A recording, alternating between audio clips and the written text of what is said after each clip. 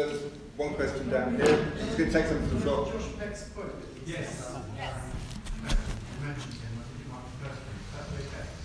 Very quick quote, and he's got the 30 seconds, and then we'll go down to the front here, and then I'm very much like the guy in the camouflage trousers in the front.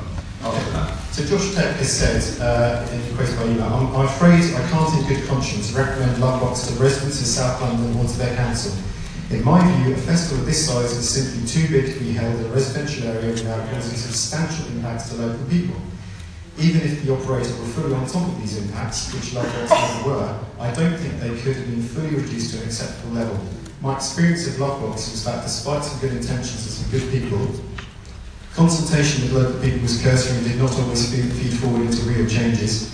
Measures agreed in any one year, like stewards at particular locations, as we were mentioning, would not make it through to subsequent years, so residents and councillors have to spend an inordinate amount of time going through and over the same ground with Lovebox.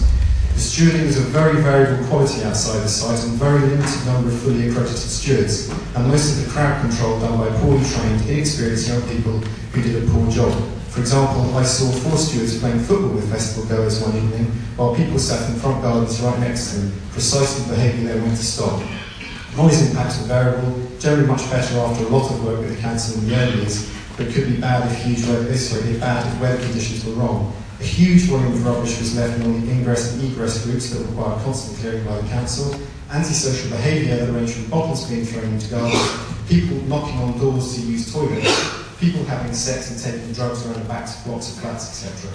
Okay. It's the last bullet. Pretty constant damage to the grass in the park, which didn't really get received till spring, just before Lovebox was due back. I do need to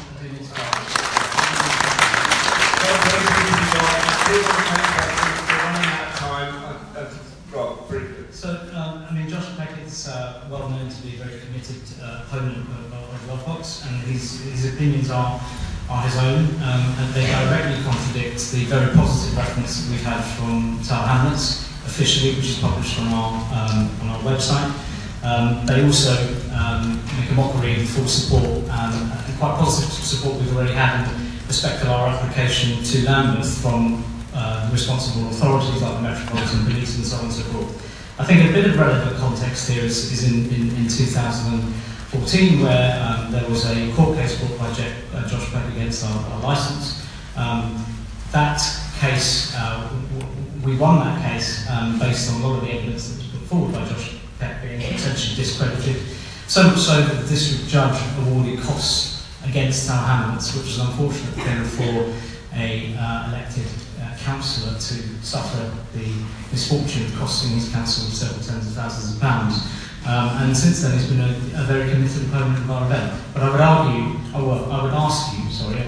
like to ask you to look at the evidence that contradicts, the weight of evidence that contradicts some of the things that Josh Peck... Like you just brought him up as a referee.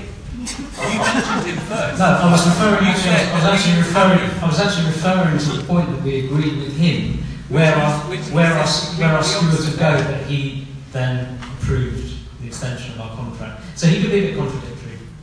Okay, alright, thank you. Can I take this question here, please? Thank you. Just to say, I know Josh Peck personally, and I think he's one of the most thoughtful, reliable people I know. And my question was around the egress routes thing. I'm a Central Brixton resident, so the noise of the events won't be so effective, but I think we're already really struggling in Central Brixton to manage weekends. So this is less a question for you guys and more really for the council and the councillors around really putting in place very, very systematic management around this, because the council is already so under-resourced and can't actually manage weekends. We've got no noise abatement service, etc. So for this to not actually be completely out of control, which won't be your fault, it's just there's no, it's already become a real struggle because there's no services. I think it's going to take an awful lot of planning in the context of very little policing in the town centre, no toilet capacity, already in the town centre, all of the things that you're mentioning are already a huge problem. So it'd be really good to get those plans out early so that residents can actually feed into them and help tell you where the trouble spots are. I think on that point,